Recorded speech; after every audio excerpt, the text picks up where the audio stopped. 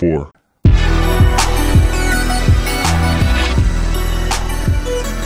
Hello, friends. We're back. Did you miss us? Did you? It's season 4 of the podcast. Happy New Year! And I'm back with my very special guest of honor tonight, flown in all the way from wherever he is now. Ladies and gentlemen, boys and girls, and bees and gentledoms, clappy clappy for the boy, Anwar Hadi. Woo woo! What up? What up? Hey man, it's the new year!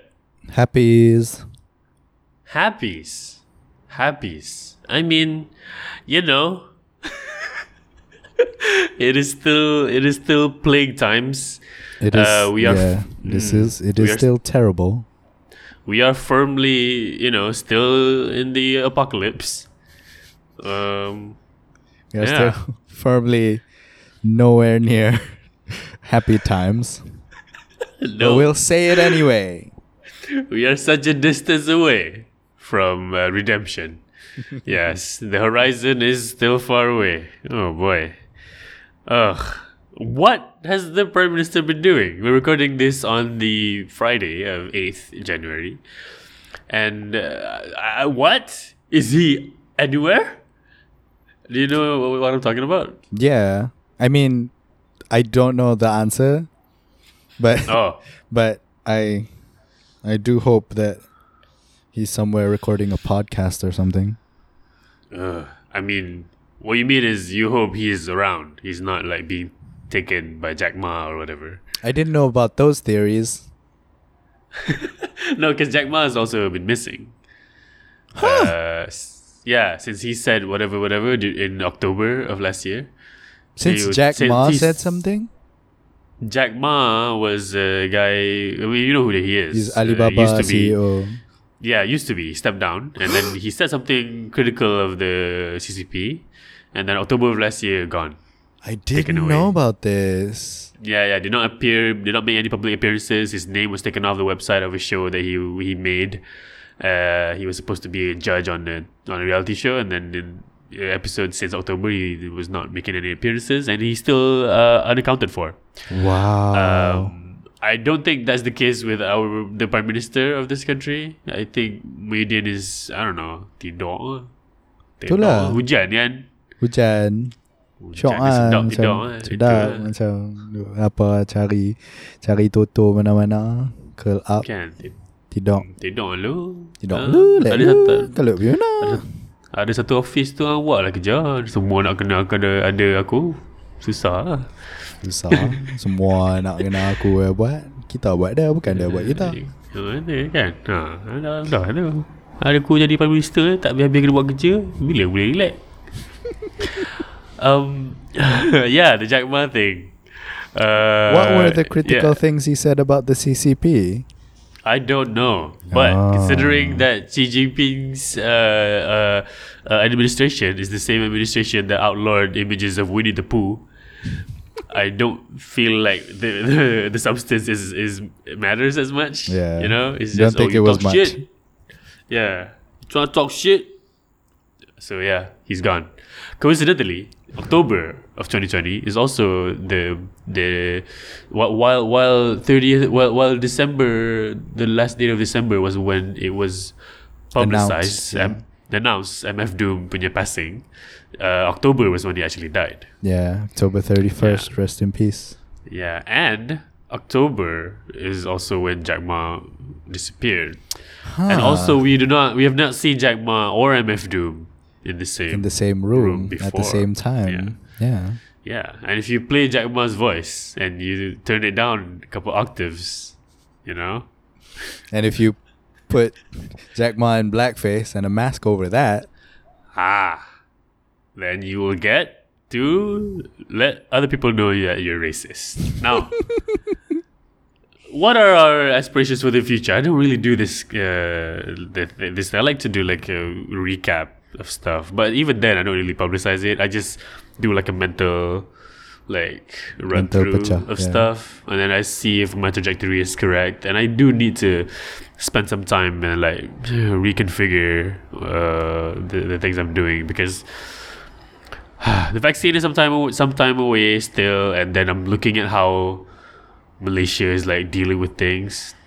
It is not encouraging.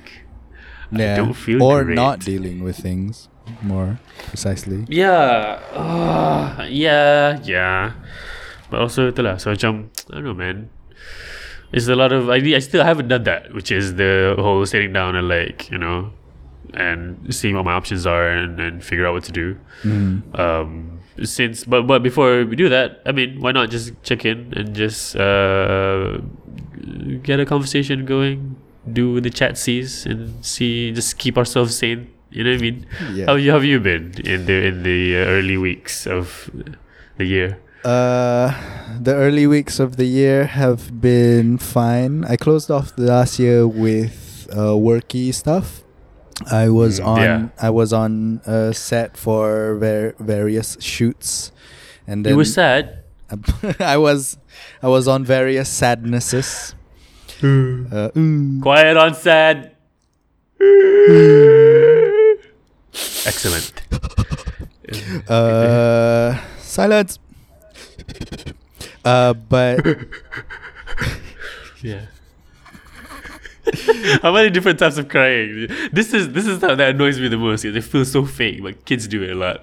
That part. They're overly breathing. Like, you don't really need to breathe that much. Just fucking cry like a man. Do you remember crying? The experience of crying as a child? Yes, I don't make that noise, but I do recognize it. Because I have siblings, and you know, I recognize that crying when I caused it.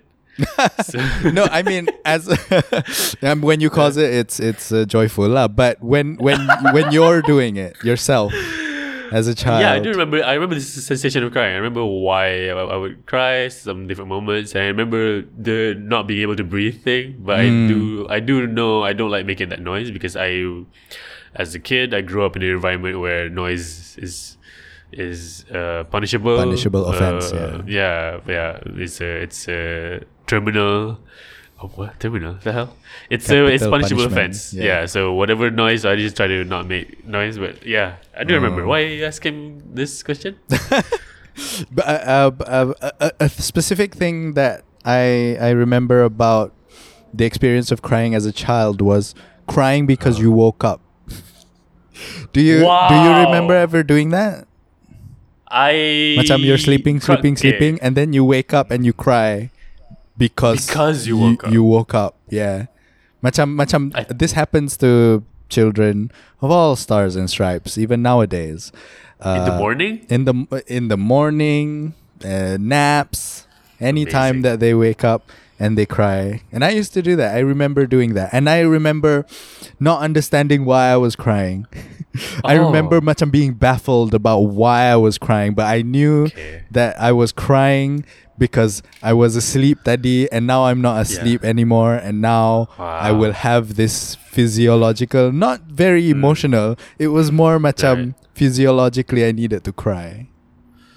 I think evolutionarily that makes sense. Like, you know, when the baby is sleeping, it's sleeping. There's macam the expectation is that the guardians have like allowed the child to sleep in somewhere safe, and so when the baby is awake and moving around, that's now it's no longer safe. The baby might go into areas that is going to be dangerous, and so if the baby is like automatically crying when they wake up, it's like an alarm for the parents to take care of the child.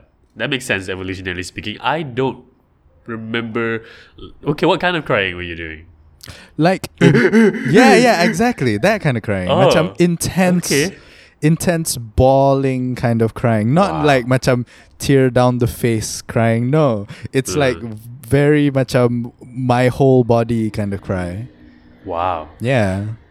I don't remember that. I remember the pain, the headache of waking up when I'm not supposed to. I feel like my waking up in like a weird time of day or with not enough sleep. As a kid, I would wake up and have like there would be tears, but it's not because I'm yelling or my body wants me to be an alarm.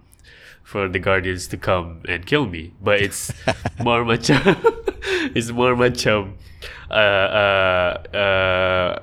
it's a headache. Like it was pain, my brain, your response to pain. Yeah, it's pain. It's not like or time to cry. It's not that. Time to cry.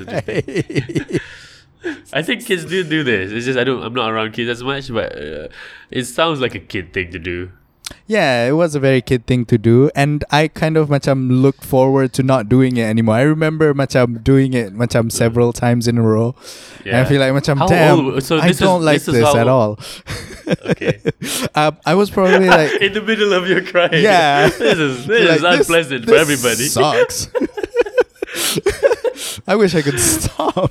And why are you crying? I'm sad. Why are you sad? Because I'm crying. But why are you crying? Because I'm sad. Silence on set. Okay, because I'm sad. Okay. You were. I was probably like the earliest that I can remember doing this is probably like 6 or 7. Macam tu. Macam. I want to say even up until 8 I was doing this. It's uncomfortable thinking of myself as 8 years old and still crying because I woke up, but it is an experience that happens. In school pun this happens because macam sometimes when students budak darjah 1, budak darjah 2 wake up from a nap at their table because I forced them to sleep. Why would you? Okay, put a pin on that. Get back to you later. What is it? Keep going. They would cry. They would just cry, and I understood that cry. I understood that cry as macam not emotional sangat. It was just macam that was what your body needed to do at the time. Why were you as a teacher instructing your students to sleep, to take naps? Because I was a bad teacher and I was pemalas. I really felt certain days I really didn't want to teach. And fair. I would create a game in which the students punya end goal ialah to fall asleep. And when you structure a series of instructions as a game and you can win, all the students really try very hard to do it. Yeah, it's an easy way to track the progress. And they feel good about getting rewarded by points. Sure. Yeah, for sure. And so macam I did that, a lot more often than I should have as a teacher, which was why macam I really needed to resign because I was not very good at educating. And and you did resign, which which is a gift to the children. A gift to the children of the country. Of the country. Wow. Okay. Yeah. I don't. You were telling me about how you spent your New Year's on set. The night of the New Year's, I was on. I came at the stroke of midnight. I was already home lah, but on the 31st too, I was on set for most of the day, and we wrapped around macam asar or Maghrib times, which is 5 or 7 or something like that, and then I came home. Yeah. And then I had like a handful of days of rest and not doing anything, which was nice. We also got to like hang out. Oh, that was 2nd January. The 2nd of Jan. We managed to do a nice little gathering. Before that, though, the New Year's, I did not feel terribly great about New Year's. My thing about big events was like, oh man, but for the past several years since I was been active performing on stage, I have been helping out or performing or putting together or always being part of the New Year show. People will come to the venue and then I'll either be the host or I'll be the act or I'll be putting together the acts or I'll be in the merriment of welcoming a new year. I get to be out and I like the idea of helping other people go through stuff New Year wise. And this past one I didn't get to do that, and then didn't feel good. I think New Year. That was 2020 with the New Year. Trying to remember what I did. It might have been like a Joke Factory thing. I don't quite remember, but I do remember like several ones. It'll be like nice moments where I, got to help people have fun, and then just the idea of turning it into a new year for several years in a row for me has been like a thing that I like celebrating the thing and helping be the celebration. This year I didn't get to do that. And it felt a type of way leading up to it. I'm like, it didn't feel good. And what I did on the 31st was I did not realize, I didn't do this consciously, but I started watching the Death to 2020 thing on Netflix. Yes. And then right as the credits rolled, that was when midnight struck. And I'm like, this is a fun little coincidence. The fireworks happened. Yeah. I mean, I did not enjoy the day because I didn't get to, do anything stage related. But, we will make do. This couple years have been fucking terrible. So, not bad lah, right? At least I didn't die. That's the thing you can legit say. No, It's an accomplishment now. You can put that on your resume. Yeah, it's the whole thing. Like during the pandemic, at least I didn't die. In the past one, it's just somebody ultra pessimistic would say that. But now it's like, now it's looking on the bright side. Yeah. Yeah, I went out, got groceries, came back, still alive. Still alive. Amazing. Still alive 2 weeks after that. Yeah. It's a whole deal. Oof. Okay. With the new season of this podcast, I'm trying to do a whole thing where we're doing less frequent episodes, maybe like once a couple of weeks, maybe. And we're just we'll probably have a little more padded out length of episodes because I'm really focusing my energy on the Pinball Monkeys podcast. Thank you, listener, for supporting. If you do support, do check out the album on Spotify, tell your friends, be a patron, $5 a month. Yeah, just so I can manage the workload I have. A lot of my energies is, just managing the house. That's it. And then managing my brain without... continuing to exist. Yeah. It's such a pain. Oh, boy. Okay. What? The today thing that happened. What was today? Oh, yeah. Oh, my God. Was it today? Or maybe it was yesterday, but it became part of today a little bit. Was this whole thing that I really didn't want to explore as much, but it kept showing up on the timeline. I don't even want to elaborate. Some guy talked to some actress about some bullshit and everybody... What? You're laughing already. No, I know what it's about. Wasn't expecting it to come up in the podcast, but it is interesting. Because it's there on my timeline. I'm like, what? All of you, there's no good people in this argument, like this side. Like the time that I got into the shit is, if it's religion, I really I want to get into it. If it's comedy, I get into it. If it's silly enough and I find the funny in it, I do it. Like the Vivi Yusuf stuff is just too funny for me not to do. But this one, I'm like, what the fuck? Okay, do you know what it is? I don't know. I'll be straight up. I know two people, some Jannah person and then some Ideal person. And then those are people the are two main actors. people are arguing, and then that's it. People are calling each other dumb because of movies that are good or bad. I don't fucking know.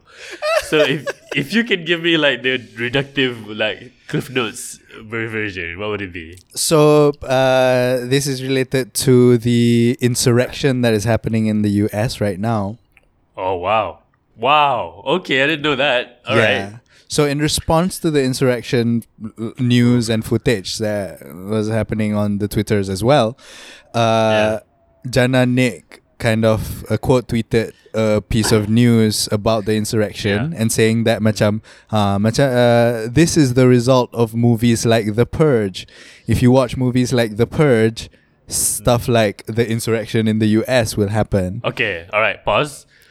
Are you being reductive? Is this her whole argument? Are you giving her the full, the full spectrum of what she may have been saying? Yes.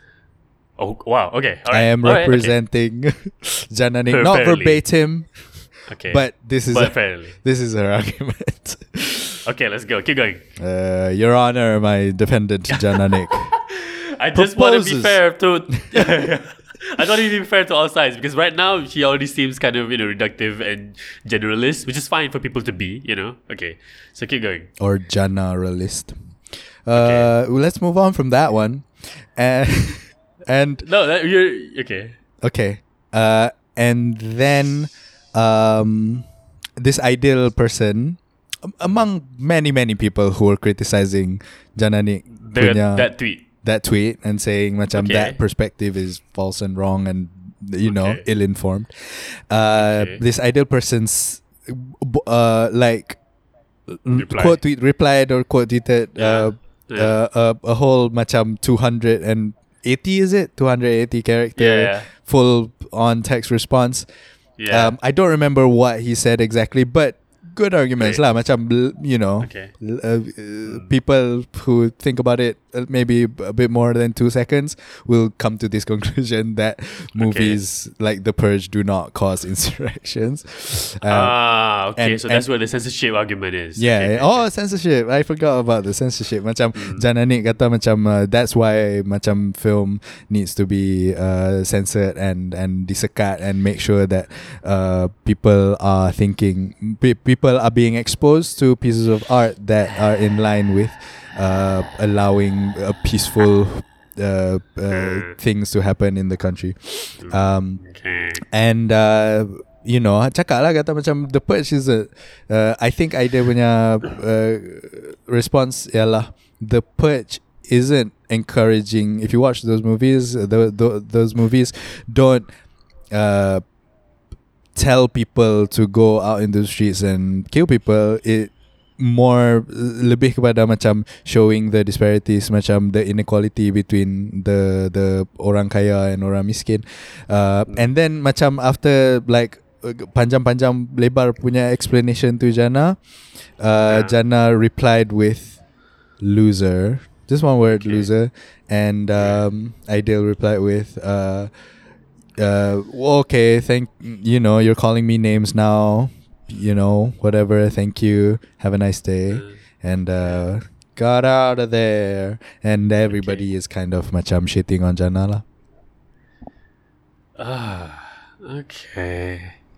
The thing that made me really not interested in engaging is the very hardcore bullying of Jannah, because let's say the thing about censorship, it's not smart.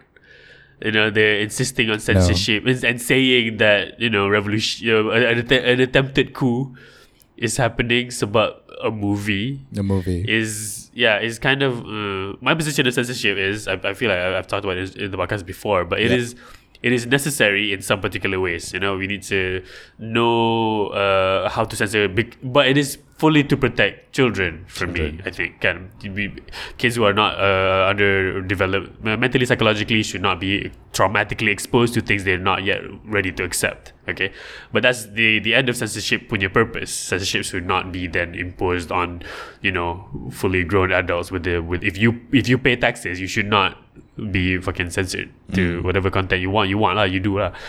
But if you are a dependent, and if you are a minor, then you should be protected from certain content. Now, having said that, but the thing that made me not want to get into it is her name in the username is Jana Nick 95.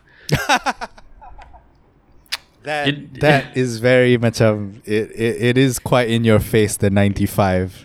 To me, what I mean? Yeah, I'm like, for sure. God. To me too, this person, we were watching Toy Story in cinemas, and this person is not yet born. You know what I mean? They just got here. We were already like, oh man, Woody and Buzz Lightyear, boy, this is great. Lion King, we saw that shit in cinemas. Dexter's Lab. And suddenly this baby just got here. They just got here. And you're all of you who are older than that dunking on her for what? What? People can be stupid and say dumb shit. What is wrong with you people? You know what I mean? Macam kenapa? Why this person deserves so much venom? And I hate it. The mob was so piling on, and like however wrong she is and however rude she is, fucking just a child. Like okay, maybe I'm like being a little ageist and weird about this. If you're born in 95, you probably can. What you can vote now? I think you're 26. Probably. Yeah. Yeah, you can vote now. You're probably married with a couple kids. All right, sure. But me being my age, I'm like, come on. Come on. It's a dumb. Also, she's an actor. You, Anwar, as an actor, you know, actors know fuck all about shit. Especially about art. Yeah, especially about art. You look at art and you're like, what is the most thankless job that no creativity really? The only asset I have is my face and my body. I'm gonna do that. It's like half step away from prostitution. I want to do that one. Yeah, that's fucking just let people. There's ways to get into the argument in like kinder and more compassionate approach. But people so love dunking on other people, feeling better than other people.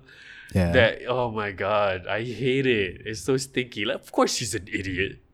And then it's on Twitter apa benda. But then you flame it, and then because you got her name trending, she got onto the newspaper and her profile naik, and now she's gonna be in better movies probably or whatever. I don't know. Oh yeah. Yeah. If not better, then more.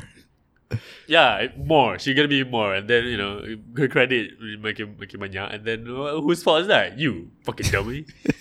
Budak gila. I so fucking hate how the game of Twitter is making people do this shit. Yeah. Like that got me when I saw. What got me a lot. I keep seeing people dunking on her. And I'm like, fucking. It's like the way I see it is like a kid fucking up, then everybody's dunking on the kid. Fuck man, just let the kid fuck up and just be kinder. This is not how you get people to be nicer to you and open up to your own ideas of things. And also, censorship. You know what I mean? I'm not always up in arms about this. Censorship is not a hill to die on. You use a VPN, fucking, Google DNS servers and just do whatever you want. It's not really a thing. You don't have to worry about it. Yeah. But could you think that people who are dunking on her see her as a person in position of power? Macam because of her high status, she has a higher status. People want to macam status is a follower count, is it? Follower count, money wise, maybe profile. Okay. Famousness. Okay, so she has a larger influence, right? Yeah. Okay, so then the expectation is that she should know better, and as a public figure, she should say stuff that's smart. Is that what it is? Probably, but it's the same way in which macam when a person in public office says some stupid shit, people dunk on them as well. Macam a person in position of higher power says something ridiculous, and people in positions of less power want to feel more powerful than that person by saying certain things. There's a couple of dynamics here. Okay. So yes, if a person in public office, they should know better, but they are enacting policy that affects everybody. They're making rules that affects the community larger than themselves. They can in a matter of a signature or 2 or 3 do things that changes people's lives in the very drastic ways. So if they think or say or if they say or publicly express some views that you're like, what the fuck is this? This is going to affect a lot of people. Yes, speak truth to power, get this person to read a book, and then, make policy that helps people. Sure, public office, yes, I'm all for that. You're an actor who happens to be a public figure, and if you say dumb shit and people believe it, the people should be smarter than this. Why are you looking up to an actor? You fucking idiots, all of you. You know what I mean? Like it's an actor, man. You know this. You are hashtag unfollow Anwadi. You know, kan. You just want to say some stupid shit sometimes. Yeah, man. And yeah, kan. I just want to fucking make fun of something, or sometimes I just say something genuinely out of ignorance because I want to ask a question. You know, and you can't even do that. You can't even be like a person with a Twitter account. That's not fair to you. That's not fair to people who just wants to be people. They did not. Just because somebody likes me because I'm in a lot of movies and shit doesn't mean now suddenly I have to be a paragon of virtue. Get the fuck out of here. You never signed up to be an iconoclast or some kind of demagogue. You just have a lot of followers and you're born in 95. That's not a problem. You know what I mean? Like, I don't think if you're a public figure and you say things that other people... if you're a public figure and you say things and you become a public figure because you're popular for doing some entertainment shit, then the people should know better than to believe that you're smart or in any capacity able to, you know, just because you have influence doesn't mean people should follow the influence lah. It's really this is the problem of the masses. You know what I mean? Beyonce. If Beyonce is suddenly anti-vax, it's gonna be fucking the people's fault to follow her becoming an anti-vax, not her fault.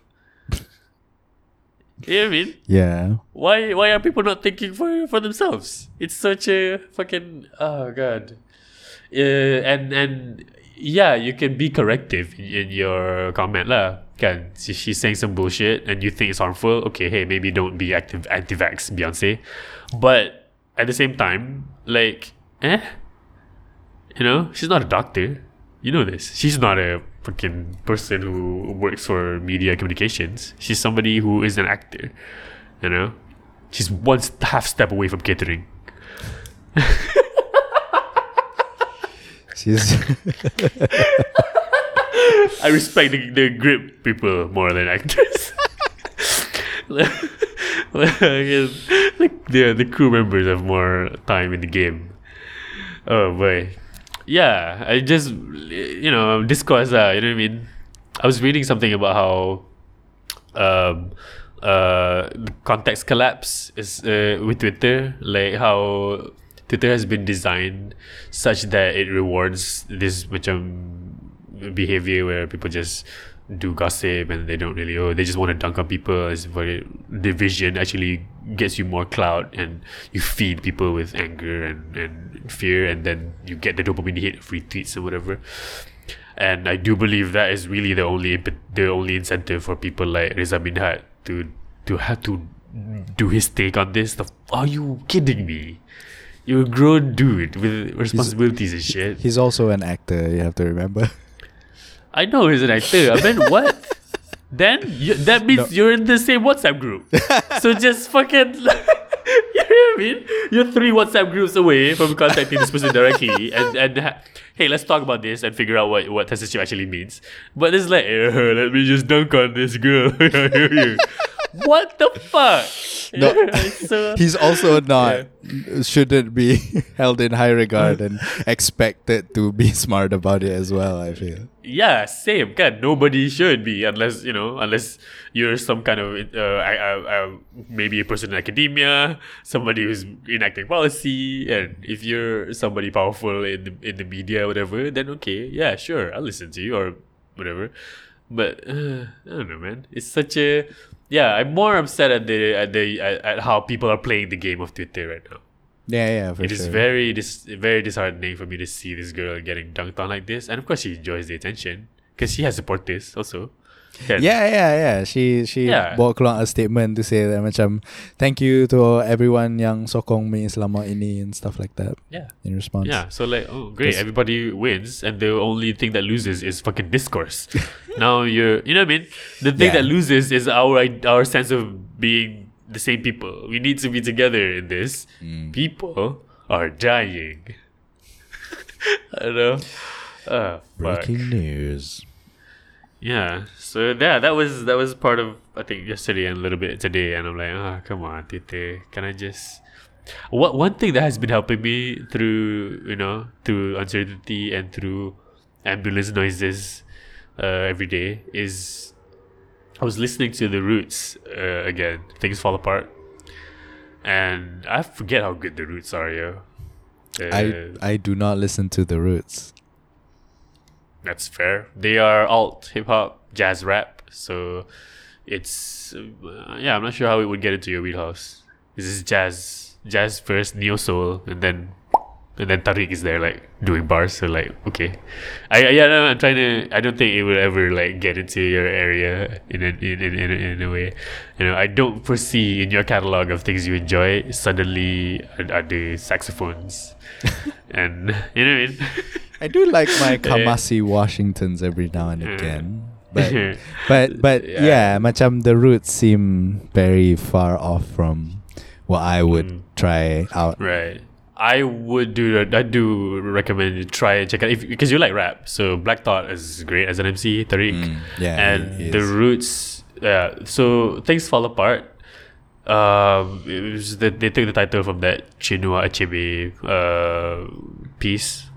novel, and the Roots are very, very hip hop, Black Philadelphia fucking hip hop, and they're known for their great live shows and instrumentation. It's their first real hip hop band. Questlove and Tariq are both bros since the 90s, and Things Fall Apart especially, they got the Grammy award for that song You Got Me. You must know You Got Me. Can you give me the hook? Worry about I've been on who I saw. I know that one. You got me. Yep. Yeah. That's them. So Erykah Badu does. Erykah Badu. There you go. Yeah, Erykah Badu does the hook for that one. Yeah. So Things Fall Apart. They have like 5 alternate covers, and they're all like, one is a bombed out church. One is the one that is the most used now is the was it the race riots? There's a cop and then the lady, black lady running away from police, and then another is just a black kid crying, and then there's a black baby with hair burnt off in the debris of a burnt house. Check if you're on the computer and you go to my Twitter and media, and then you'll see all the photos. And even though the footages are that, and then the title is Things Fall Apart, it is a jazz album that jazz rap that is very macam sonically expressive. They're doing a lot of fun things with instrumentation, and the subject matter is like thoughtful and like very much of this isn't candy. This isn't just candy, but it's also not candy. It's easy listening. It's fun as a listen. It's a lot of jams in there, and it's not an album that makes you sad, but the title and the cover is reminding you that things fall apart. Yeah, I'm looking at the picture now. There are 6 covers. Five macam main covers and 1 cover for instrumental. Yeah. And if I saw any of these covers, I would probably like immediately listen to the album. It's a good album, man. It looks macam like they're it's such an undertaking, or at least macam they're trying to communicate that this album is an undertaking. This album is trying to. It's not. They do like 3 acts kind of thing with the album. It's kind of like a story thing. Because this album is when they're trying to find out what they can do as a band. Because the couple albums before, Illadev, Half-Life, and another one I forgot what it was. They are as a band, they were like killing it and doing some good tracks. But then this one, they're like, as a band, they're not accepted. They're not really, the Roots. Who again? Nobody is like thinking in the hip hop pantheon. You don't put a band anywhere in there. You put rap groups, but you don't put a band. Yeah, you don't. Yeah, so the Roots were trying to figure out who they are, and then but this album really like sort of plant their feet and like figure out, okay, we are this, and this is the thing that we can do. And I do. Their albums as concepts are also very like really pushing stuff forward with the discourse. I love that shit. So this one is Things Fall Apart, and then the next one I think was Phrenology, which is named after the now debunked study of the shape of human skull to determine the phrenology is that the science that used as a tool for racism. Phrenology. And then I think one of the recent ones was And Then You Shoot Your Cousin. The one where it's called And Then You Shoot Your Cousin. And then you shoot your cousin. Wow. Yeah. And then the cover is like a guy with a gun. And this is The Roots, by the way. This is Jimmy Fallon's band. Yeah. You know? Yeah. The band that smiles. Yeah. This is the band that does the classroom instruments. Exactly. Yeah. The freestyling the news with The Roots. So like when I first found out about I was listening to this album and Phrenology with the two albums that I really got into, and then I sort of stopped following them for a bit. I got into some other stuff musically, but like when I found out that Jimmy Fallon got the Tonight Show, and then I remember, wait a minute, does he bring the band? Because I remember at Late Night with Jimmy, he had The Roots as the band, and I thought the band was like a guest band though. So but I'm like, there's no way a talk show can actually have a really great band. Yeah. Usually a talk show when your band's like, it's these guys. Yeah. Like, these bunch of sessionists, yeah. Yeah, these bunch of people who like the show more than they like the music. But then the fucking Roots, man. Every single time any Tonight Show clip ada, and then sometimes you watch a clip and you watch a clip of an interview with Jimmy Fallon, you kind of want to imagine what it's like to maybe be the guest. And I always think if I was there, I would not talk to Jimmy. I would just go straight to The Roots, because to me The Roots made it to the Tonight Show. The Roots got the Tonight Show. I'm like, Jimmy Fallon is whatever, but like The Roots, man, the fucking Roots. So yeah, I was listening to Things Fall Apart a lot, and it helps sort of adjust the scale of how much am I dreading the future really when things fall apart. Bad things happen before, worst thing has happened. Maybe we are in unprecedented times. Maybe this is the worst that has ever happened, and so things fall apart. We're gonna have to keep going. It doesn't matter. Things were always going to happen this way, so it goes. We just need to keep going. Yeah. The album communicates that to you. Is it trying to? You gotta listen to it for yourself. Yeah, I do want to. Yeah. Yeah. Now that I've seen the covers, dude. Yeah. The covers are like super powerful. I legit bila tengok tadi, I was like speechless and frozen a little bit. It is very it's big. Very moving. So I'm listening to if you're worried about where I've been or who I saw, what club I'm into with my homies, baby, don't worry, you know that you got me. And then the cover is this, and then on Twitter people are dunking on a child. I'm like, okay, I guess we have different priorities, internet. I'm very fine now with people who are, I'm getting to the way of being fine with how people interact or not interact with my content and stuff that I put up there. Because the difference between existing in blips online and being a person known for X or Y is how consistent you do this shit. You know what I mean? Like, how long did it take Chappelle to be Chappelle? He started stand-up when he was 14. Yeah. And he was good, but it took him such a long time. He performs every night and still fucking does it, You do not stop. So similarly with this Jannah girl, she's gonna fuck up. She's gonna learn what the fuck is up. And if she doesn't become what she intends to become, then she's gonna keep going. The moment that is like macam this fiery trying to catch the moment and kejar-kejar gossip thing is not healthy for prolonged discourse and building a community. It's short form. It's short form. You know? Yeah, it's short form. It's like, okay, done. This is the game. The game is, this is the good character, this is the bad character, and make memes. Okay, do the memes. Okay, memes, good. Ijai, cool, excellent. Gems, perfect. Hexism, beautiful. And then, okay, that's it. That's the game. Okay, everybody, now another piece of news. What the hell? Meanwhile, I'm not trying to do long form. I'm trying to be like, okay, right. As the people, what are we doing? You know what I mean? Yeah. So it's I had this thought today as well. That I'm, in the turning of the new year, I'm trying to see how I can look at the upcoming calendars and plan how I'm gonna, what trajectory I should point my work in.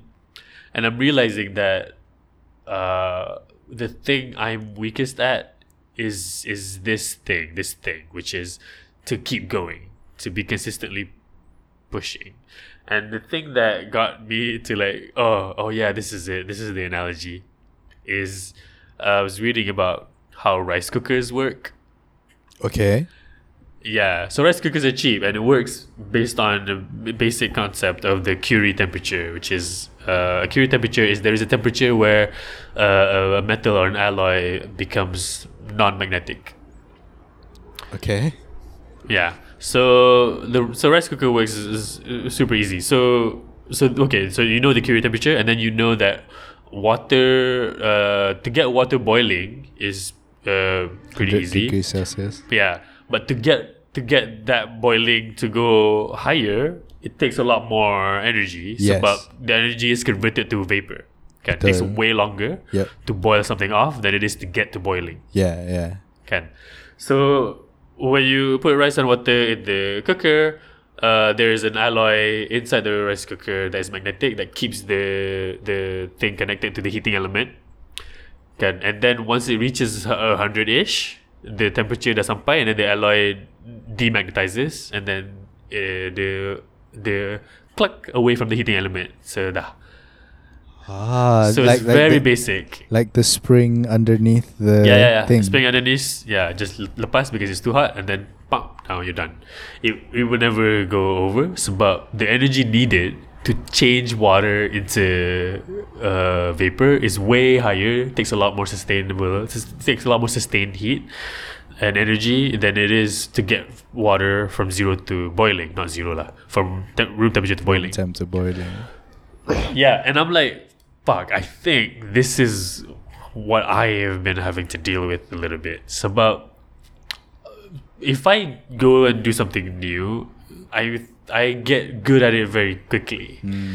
Because you're trying to get to boiling from room temp to boiling. Yeah, when I was a kid, it's so easy to pick up something new and be like, okay, this is it. Okay, I'm gonna hotbox myself, do nothing but this, immerse myself in how to be good, do all the studying, do all the shit, get really good, I get to boiling.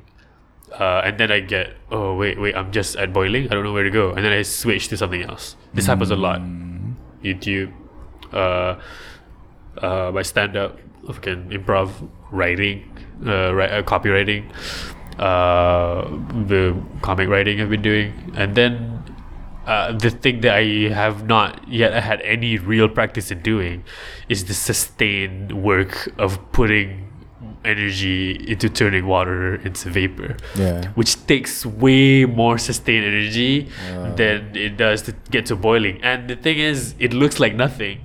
It looks like you're doing the same thing again and again and again and again. Yeah, and it does. Like, if you ever try to reduce boiling thing, kuah ke apa, you just set a timer and you're like, if you just sit there, it looks like nothing is happening. Yeah. But actually, energy is being put into there, and things are happening. You just don't see it. Yeah. And that is the thing that I think I really need to. I don't have enough practice doing that. As a person who, good or not, I get good so fast at things, but then I don't then know how to build it into something sustainable. I remember the one time I was just doing the sound at the Joke Factory and doing the music, and I remember doing that enough, and then one time a group of people came in, like a separate people, like 3 or 4 separate people came up to me. They're different tables. They came up to me after the show saying, "Hey, your DJ was great." I'm like, oh, so I'm great at this too. The fuck? I wanna, it's not like an annoying thing. It's like, okay, so what am I doing wrong that I don't feel like I've built something that can sustain me in the long run. You know what I mean? I think this is the part that I need to shift my focus on. Like, we're both in our 30s. And like, there is this sense of looming, what will the 30s look? It's just more years. But it's really, I think part of it is like, okay, all right. So I know if I just put focus on things, just like you, listener, you can also, if you apply yourself to things, you can get good at it very quickly. But the hard thing that a lot of people don't do is the boring, hard work of doing the same thing over and over and over and over again until you get somewhere good. Until that kuah is reduced. Yeah. Until that salt water turns to salt. Yeah, man. Fuck. That takes what? Forever. But, that's why there's so few people who are actually that great. You know what I mean? We know so many. Okay, as a theater guy, you've seen other actors who are like amazing. But nobody knows who they are. Yes. They're great at this scene. They're great at monologuing this bit. They're so quick at like changing, getting into different character stuff, and they have good presence. And then nobody knows who they are, and then they quit. Yeah.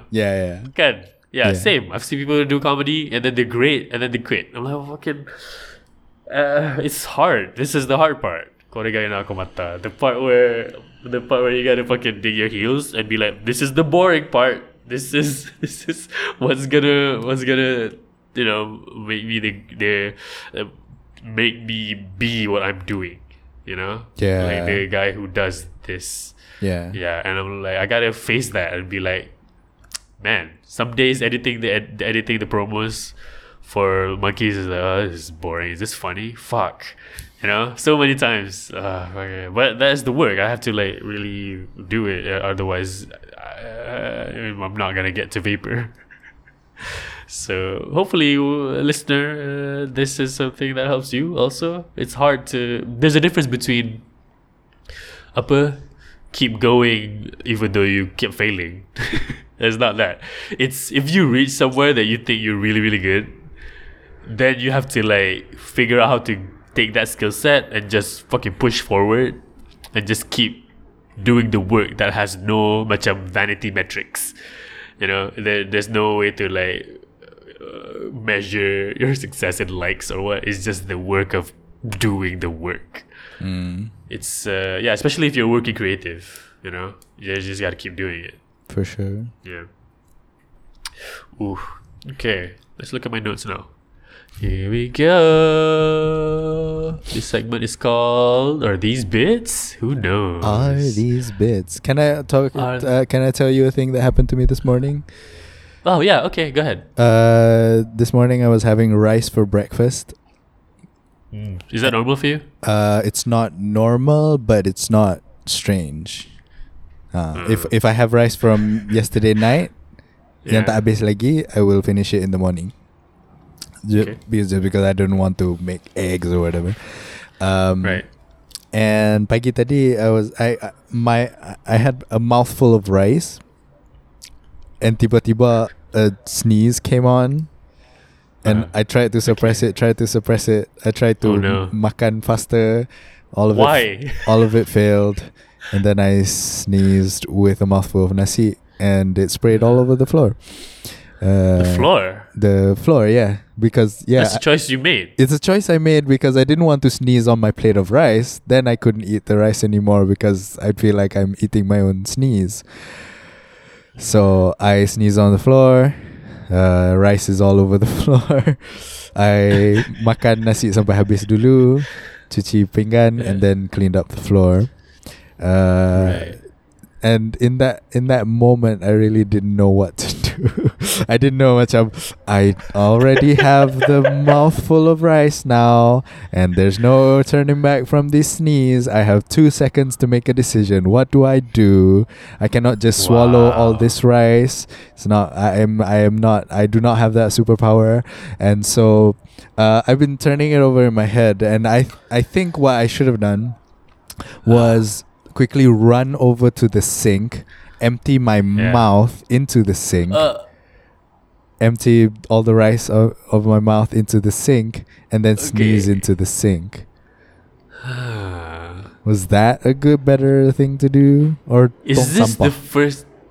Is this the first? I feel both are the same. Tong sampah is easier lah because it's already tong sampah. You're done. Yeah. In the sink, you have to clean the sink and then. Yeah. Is this the first time this happened to you? It's the first time in recent memory. It hasn't happened in a long time.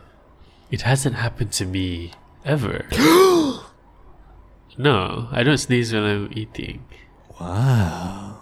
Yeah, I feel like sneezing and eating are like, because when you're eating, don't you before you eat, don't you do a check to see whether or not your nose is in the game? You know what I mean? We're doing this thing together. Nose, you gotta fucking bring it. You down or not? Do you need some time? Yeah. Do you need to stretch? Yeah. Put on some oil. Yeah. So like, okay, just you sneeze everything out, get everything cleared out, do some stretches, and then once you're in the game, you're in the game. There's no two ways about this discussion. Nobody's coming in here half-assed dealing with some other problem. When I start eating, I didn't feel like I was gonna sneeze. I was comfortably halfway through the meal already. I had been eating for a good 4 or 5 minutes already. Right. And the first half you're like probably no sneezes. I wasn't even thinking about sneezes. I was listening to a podcast or something. Yeah, I was looking forward to drinking the coffee I just made, etc. I'm still trying to remember the name of the ice cream brand. Toblerone, Noble Tillamook. Good. Yeah. Tillamook. You got it? You bought it? No, I still haven't found it, and I have to go to put a pin in that. We'll talk about that after this. Okay. Yeah. And so, no thoughts of sneezes. Sneezes was not part of my brain space, and then suddenly, alamak, I'm going to sneeze now. Let's try and suppress it. Let's try to inhale in a way that this sneeze goes back into my brain. Okay, so do you not do the pinch the nose and wiggle it so that you sneeze? It's never worked for me. Macam if I pinch my nose, if I'm gonna sneeze, I'm gonna sneeze. Pinch nose or not pinch nose, I'm gonna sneeze. I feel like my sneezes, they happen when they want to. Macam they have a mind of their own. I mean, your nose is not that disciplined then. No, not at all. There's no trigger discipline. It's like, pow. Yeah, dia ikut sekadar. Especially in the morning, like we both have like sinusy things. But in the morning, I would like before breakfast. I don't usually have breakfast now, but like in the morning, I would get all of the nose stuff out of the way, as out of the way as possible. Before any eating happens, because the nose is such an important part of the eating. I need to smell my food, I need to taste it. Such yeah, man, it's hard for me to imagine this happening. I think. Oh, okay, here we go. Yeah, I'm remembering. There's one time this must have almost happened. I think, or it might have actually happened also. I was eating noodles. It was Maggi curry, I think. And some form of sneeze cough happened in such a way that part of the noodle got masuk in your nasal cavity. Yeah, from the back. Yeah. And it was a spicy situation. And then some noodle comes out of your mouth, come out of your nostril like that. No. I had to I tilted my head back, and I did a. You swallowed it back in like a snot. Yeah. So I did that. And that was painful. The curry through the nose was one of the things that I imagine I would wish on my enemies, at the time. Because I know how bad it's like, That was one of the insults I would like wish just in my head. Like, Yeah. Okay. I hope this happens to you. So, but I don't remember sneezing. That might have been like a cough or something. So, sneezing is such a entah lah, I don't think so. If it did happen, I would probably just let it happen where it happens. I'll probably do the crook of my elbow thing and sneeze not onto the floor but onto my own body in some way. Yeah, I didn't want to change. Into my hand. What? Oh, yeah. Into my hand probably. But my hand was I was using it to makan nasi with my hand. And so macam I knew that I didn't want to sneeze on my hand. I could have washed it. But in the split second that I had to make a decision, I didn't think about that. Floor. I was like tangan ni makan nasi tak boleh guna. And you're like floor. Floor. It's right there. I know I can clean it up, Saigi. Nobody's gonna... Same goes for the hand. Betul lah. Exactly. I know. Tapi in that split second, I didn't really see the full ribbon of options that I had. My instinct is I am very against throwing things in the floor or making the ground dirty. I think this probably has happened before. I probably have once walked in a rumah sampah and sneezed into my hand. You know what I mean? That probably has happened because that's how much I believe in. I'd rather dirty myself rather than make my surroundings. Get your germs. Have my DNA. So yeah, I think if I was in that situation, I would sneeze into my hand, and then I would wash it off, and then write it down in a notebook, and then go back to eating. Oh wow, that's a moment, huh? It is a moment. And then ada nasi in my nasal cavity for a little bit. Oh, macam tak best, yeah. It's not spicy though. It wasn't spicy. It was masak lemak. Wasn't spicy. Okay. Ooh. So that happened to me this morning. Dang. My condolences. Thank you. Okay, I got my notes. This segment is called Is This a Bit? Let's hit it with the jingle. Jingle, jingle, jingle, horse, jingle, horsing around. In this edition of Is This a Bit? Which is really a lot of the podcast. The Super Nintendo World is gonna open in Japan in this spring. It's a theme park. It's a theme park, yes. Okay. And as a Nintendo boy, I was watching the rollout of news and trailers and reveals and hands-on stuff and whatever, and people coming in and trying it out. And I don't particularly care for theme parks at all. They're designed to siphon money off of you in the sneakiest way possible, and they are really temples to capital, even more so than malls. You have to pay to enter, you have to pay to do anything, you have to pay to have their currency, and it's a microcosm of capitalism. Way to leech your money and to provide not even really lasting joy. But as if it is an altar to branding, if a theme park is like a temple of worship towards brands, like how you would go to the Star Wars theme park if you believe in the religion of Star Wars, then I, as a boy of faith in the goddess of Nintendo, devout Nintendo. Yeah, it is. Oh man, I was just watching people going through it this kind of. I can see why so many people would think this is lame. But at the same time, I'm like, this is the best thing. This is so stupid, but I love it.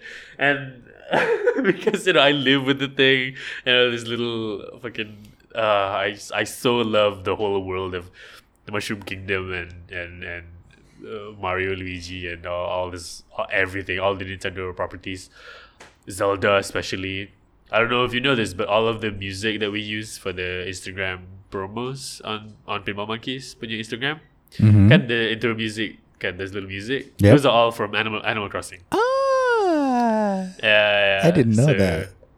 Yeah, there's the easiest way to sort of go around copyright. Video game music is usually not like licensed in that way. Anyway, alright, so Nintendo. And I was enjoying myself watching this Shigeru Miyamoto, who is the creator of Nintendo. Not Nintendo. He's the creator of Mario and Donkey Kong. And he's an industrial design graduate, and then he designed arcade machines, and then slowly became the game guru person. He had an Italian plumber once. Yeah, Italian handyman. No, Italian landlord. Named Italian Mario. landlord. Yeah, and they named it after him, the building. And he is one of the, he's one of the sages, one of the bishops of Nintendo. The guy, he's the guy. He's the Pope. He's the Jesus. I don't know about the Jesus. I feel like that's Mario. He's the John Cleese. Yeah, he's the God. He is giving a tour of the Super Nintendo world. So he's showing off all this stuff, and then before he does that, he goes, "Hello, everyone. Hello, everyone. I am the father of Mario, and here is Super Nintendo." I'm like, "Oh, that's so cute. He is Mario's dad. All right, let's follow his dad." And as a guy who studies game dev and stuff, following Shigeru Miyamoto and knowing how his thinking is like, and seeing that his little doodles on a graph paper has now become like a theme park for kids everywhere, and it's deep in the public consciousness, as deep as Mickey Mouse and Tom and Jerry. Really, they are the new Mickey Mouse and Tom and Jerry's, Mario and Luigi. So he says, I'm the father of Mario, let's hang out. And then he shows all this stuff. It's kind of not interesting for people who don't care. But then 3/4 of the way through, mascots come in. Mario and Luigi come in. Like they come in and Miyamoto's like, "Oh, hey guys, oh, what's up Mario, what's up Luigi?" And then he goes, "Okay kids, daddy's gotta go back to work." So Mario and Luigi leaves. And now I'm remembering how at the start of the video he says, "I'm the father of Mario." Yeah. Yeah. And Luigi is, you know what I mean? He's just there. Yeah. Awkward. Luigi's in the video. Yeah. He's gonna watch the video and be like, "Oh no. Oh no. Oh, Papa. Why you don't like me?" Man. Why, imagine. You know what I mean? Like your dad goes, "Hi, I'm the dad of one of the sons." And then all the sons in the same video. "My kids, daddy has to go to work. Anyway, I'm this guy's son."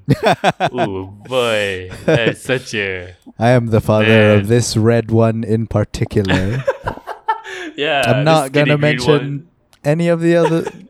I may have other sons, but that's not what we're talking about right now. Father of this one. It is such a Luigi thing, though, to happen to him. You know? Luigi is so Luigi. His deal is like that. Like, "Oh, I'm Mario's brother." Poor boy. Sad. that tickled me a bit. Like, oh, poor Luigi. He has to come to have accepted that dynamic by now, can? Be like, yeah, but it doesn't get any less sad. You know? You know what I mean? Luigi's gonna come home and then the wife is like, "Have you seen the video?" No, please, it's fine." And like, "No, but your dad didn't even say your name." Like, it's okay. It's okay, Daisy. It's okay. It's okay. No, Luigi, you don't understand. You have your own video games. You're on the same number of games as Mario. You're not on the cover a lot of the time, but you're there. You're taller than Mario. That has to come for something. Yeah, your mustache is a little neater. You're slimmer. You take care of your weight more. Oh boy. Oh, poor Luigi. Poor Luigi. Luigi. All right. So that's the Super Nintendo world. I don't know. It's the one thing that I felt like I wanted to. It's the only theme park I felt like wanted to go to, even though I know I'm probably not gonna ever. Have you ever been to any theme park at all?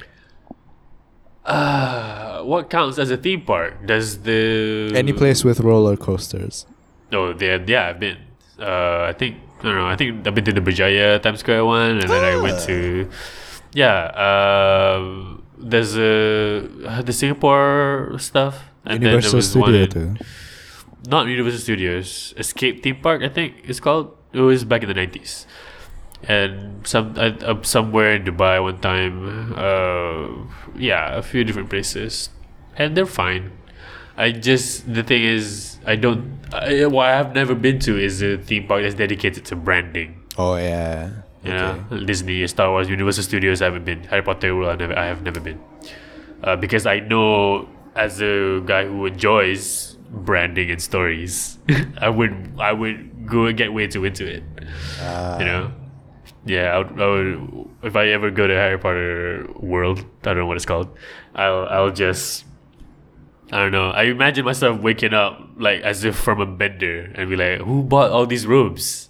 You know, I'm not a Gryffindor. What's going on? Like a bunch of wands and like butterbeer and like, oh, but they were so cheap. They were only my savings. They were only 100% of my savings. Yeah, it's a good investment. No, it's not. It's collector's item. Who cares? Yes. What is this thing about collector's item? I don't know. I'm not. Yeah. I don't understand the culture at all. I never got people who bought things, displayed them, and that's it. I never understood that. Macam be it caps or shoes or toys, especially. Macam, it just never made sense to me. I've never engaged. Macam guitars pun. Macam some people macam buy lots and lots of guitars. I don't understand that either. Macam every guitar that I've bought, I bought for a purpose. Macam I want to do this, therefore I get this the guitar. I want to do this, therefore I get this the guitar. And some people just have 7 of the same guitar, and I don't understand. I do understand collecting.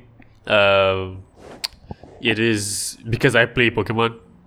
So I get it. I used to play Pokemon. I used to play Pokemon, and I do get it. Like, there's a set, you feel complete. There's a sense of completion, and there's a sense of like hunting and looking for something, and be like, yeah, I got it. But what my thing that was, but I don't do it myself. I understand it. You know, I don't do it because it's such a time investment and a space investment. Money investment, not to mention. And money investment, of course, yeah, the biggest. But money, the money is not as much about you can collect bugs and you can collect rocks. You know what I mean? People do that. People do. People do that. They collect kidney stones. I don't know. They collect cavities. Yeah. They collect teeth. Trauma. Yeah. Oh, collect ex-girlfriends. So I do. The money thing is like secondary, but the most expensive thing is time and space. But you need space to put the stuff in, and you need time to go and look for them. And a lot of it is not just regular time to go look. It's also like who has what time are they available to be here, and what can I get for it, or all this logistics in order to fill your shelf. It's not for me, but I understand it. I understand the satisfaction of having a complete set. But what I don't get is when something is labeled as a collector's edition. So, what does it mean to be a collector's item? If you collect it, is that item? Yeah. You know what I mean? Every rock is a collector's item if you like rocks hard enough. Any item is a collector's item if a collector owns it. You know what I mean? Yeah, by definition. Yeah, by definition. This is a collector item. Yeah, I'm a collector and I have this item. Well, congratulations. It's a collector's item. Collector's item. This whole house is a collector's item. Like, why? I am expelling collectors' items into the toilet right now. Oh, just dropped an exclusive. It's such a obviously marketing thing. Yeah. That macam, to me it's so stinky because it's like you're consuming for consumption's sake. That's the other thing about collecting that I'm a little against, which is if you collect rocks or like bits of sand or bits of earth where you traveled, these are like sentimental values, and you want to build a story for yourself and just remembering the memories you make. But if you are collecting items that a corporation makes, I'm like, you bought into this, man. You are such a fucking sucker for this, dude. Yeah. It's hard for me to, you know what I mean? It's hard for me to go like... You drank the Kool-Aid. You really believe their story that they told you. Yeah, man. Yeah, man. You really believe in the Force. You know? Like, it's not all real, bro. You just relax, man. It's special effects. You gotta be chill about this. Relax. George Lucas is chill.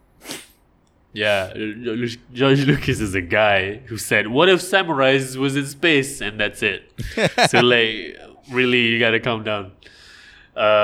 Especially items that are so obviously just built for collectors, like the Funko Pops. It's so obviously just made to be collected and not played with. It's just for display fully. Yes. And to me, macam, hey, if you like collecting and if collecting helps you, great. You know, some people do that shit where consumption, takes the place of self-discovery and, approaching yourself with emotional honesty and self-awareness.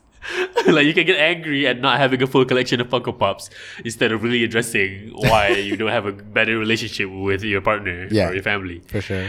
Okay, so great, sure. Not everybody can have the capacity to figure themselves out. Yeah. In this economy. But like, it's not for me, the whole idea of buying into this collector's item thing. Okay. Ooh. So that's Super Nintendo.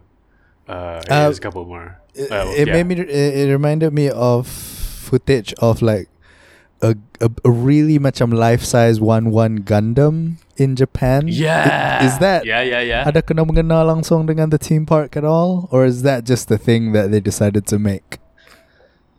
I did not read up on that because I was never a Gundam person. Yeah, but Gundam is not like Nintendo, right? It's its own thing. No. Nintendo is video games. Nintendo is Mario, Zelda, Donkey Kong. Cutesy games.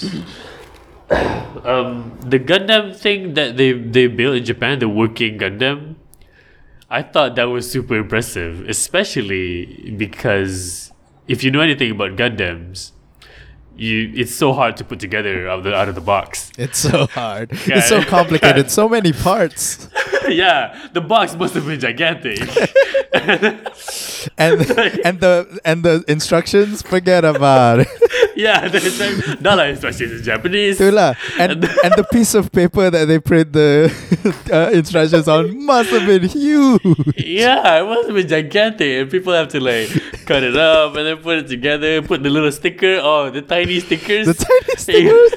The tiny stickers that you always at the second you almost want to but they managed to do it. If anybody can do it, it's them. Sam is the Japanese. Can depend on them to follow instructions very carefully and get it right. And it's the first of the collector's items, so there's a whole series. So they finished building the first one and waiting for the next ones to. You just need to put it back in the box and then put it on a really, really big shelf. Gundams are for display usually. It's about because they come in like those kind of put together thing, and part of the satisfaction is putting it together. It's like a big puzzle. Yeah, and then displaying it.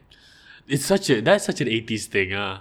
You remember? I remember when I was a kid, like older brothers of friends would have like a Gundam or two, and it's like, ooh, this is cool. Don't touch it. Okay, and then we're just supposed to understand that. Oh, okay, I guess this is the god he prays to, because like it's such a big deal. Oh, this thing. Yeah. Oh, Macross. It's the idol. Yeah. So that's not related to Nintendo. Apa ni? Oh, another thing on the notes. Here we go. All right.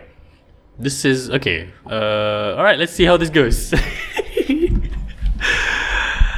There's this not old trend. It's been around for a while, but I'm noticing there's this how it started and then how it ended. Oh yeah, on Twitter. Yeah, I see on Twitter how it started and then one image, how it ended, one image. I'm like, okay, good, great. You like showing your progress. It's good to celebrate your growth. I don't do that enough. Other people do it. Great, congratulations. You have a better relationship with yourself and your sense of worth. Great, power to you. The thing that I noticed that caught my eye once was somebody punya how it started, and it was, I think it was a message or like a screen cap of somebody telling them that they are not smart and they will not do well in school. They're gonna be an idiot forever. And then how it ended is they now have a job managing other people under them, and so it's a successful business. Okay. Right? And I think maybe it was a picture of before, and then they just elaborated in the thread. They're like, before people told me I was dumb just because I have a particular condition or whatever. I think they either autistic, some form of Asperger's, I don't know what it is, but it's a particular disability of theirs where they're like, people made fun of them, but now they have a job. Okay. And I'm like, okay, all right. So let's say you're a kid and you're nonverbal, okay, and then eventually you grow up, you become a successful person. It doesn't mean that at the time you were nonverbal, you weren't a dummy. You know, I'm defending the people who bullied you when you were a kid here. It's not a good look for me, for sure. But I'm just saying, especially after that Jana Nick stuff. Especially after the Jana Nick stuff. Yeah, I think it's like, oh man, people used to say I was dumb, I'm so bad at math, but now I have a job. You know who else has jobs? Most people. So it's not that hard to have a job. Just sell something, your time, your skills or whatever. Yeah, it's fine. I just feel like, okay, you can be proud of this. Congratulations. It's just that, maybe at the time you deserve to be called whatever names you got called. And it might still be. And if you weren't called all those names, who knew what you could be today? Who knew what would have happened to you? If you got the full support that you needed, God, you probably won't, have that job. You will have a better one. Yeah. But you're like, I'm proud of having just this job because back then it was horrible for me. Congratulations for you. But I wasn't there when you were a kid. Maybe you were a piece of shit. You don't know. I mean, not that you don't know that, I would know. I wouldn't know if you were a piece of shit. You might have been. What if you were... Yeah, well, you might have been. What if you were a piece of shit? And I would because the social media is such a way for us to curate how other people perceive us. Everybody hides the worst parts of themselves on Twitter, I feel like. For sure. Not on Twitter, just everywhere else also. But like... people with the how it started with how it ended is such a shortcut way of telling people, look man, I got my own story, you know what I mean? You don't know how it's like to be me. I have depth. I've grown, I've matured. Have you really? I'm just looking at pictures between the before and after. I'm like, so much bullshit could have happened in between here. You complain so much about the people you claim to have hurt you in your past. How do I know you're not a piece of shit? I have a beginning and I have an end. The middle, don't worry about it. Don't worry about it. Yeah. No, let's not talk about that. Let's not talk about that.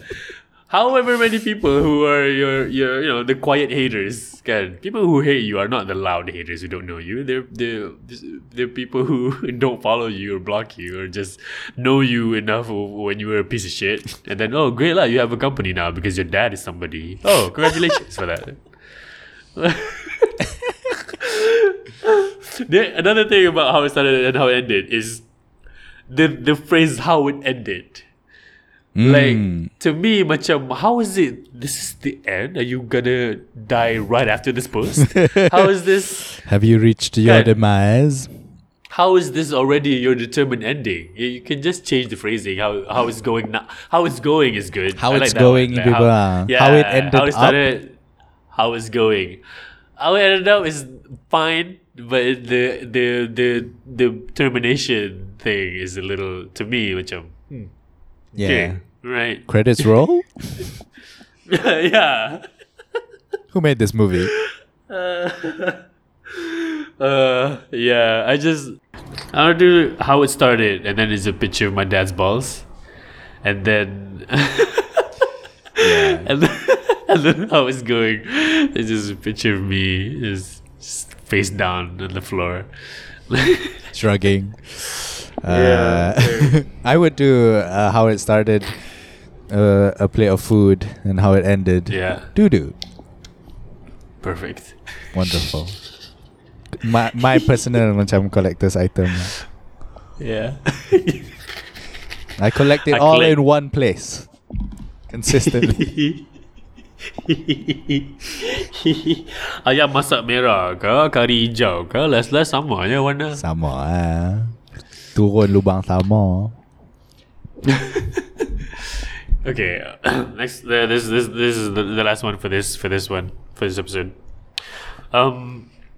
I watch a lot of food and cooking stuff. You know this, and we should talk about the Tillamook ice cream. Ooh. Yeah, when we hung out on January 2nd, it was us and the Pinball Monkeys and people who have performed on stage with Pinball Monkeys. There's a few of us. Don't worry, everybody. Every precaution was followed. We're being safe. We're being chill, and it was. I think it was the day before the heavy rain that lasted a couple of days. Yes. Okay, it was right on that January 2nd. Yep. And the thing that I don't feel good about this, but I got upset about the ice cream situation because I bought. You I don't bought feel ice cream good about this, okay? You don't feel good. I don't. That the about being upset. Oh, okay. Yeah, about the freezer. So, but at the time, yeah, everybody's trying to have a good time. We haven't seen each other in person in a long time. We love the people we performed with. Prakash was there, Levita was there, Abhay was there, Farid. Had it at Farid's house. It was chill. It was fun. And I bought ice cream because usually at parties like this, I don't see ice cream. And I feel like ice cream should be a party food sometimes. So I'm okay. Ice cream I bought. is very welcome. Yeah. So I messaged Farid beforehand, day of, like morning of, like, hey, does your freezer work? Because I remember being there and like, Bujang houses are. Did we talk about how aggressively Bujang's place is already on the podcast? Probably, Not yet, huh? Probably, but I don't know. I don't remember. It's very Bujang. It's very Bujang. Like, the kitchen is, nothing is there. Everything is just, there's a bunch of different takeaway stuff in the fridge. Yeah. And the table, the main dining table has snacks, which is fine. If your main table has snacks, great for guests, for hanging out, for doing work. But it also has botol kicap, pepper, and sauce chili on it, which confuses the message a little bit.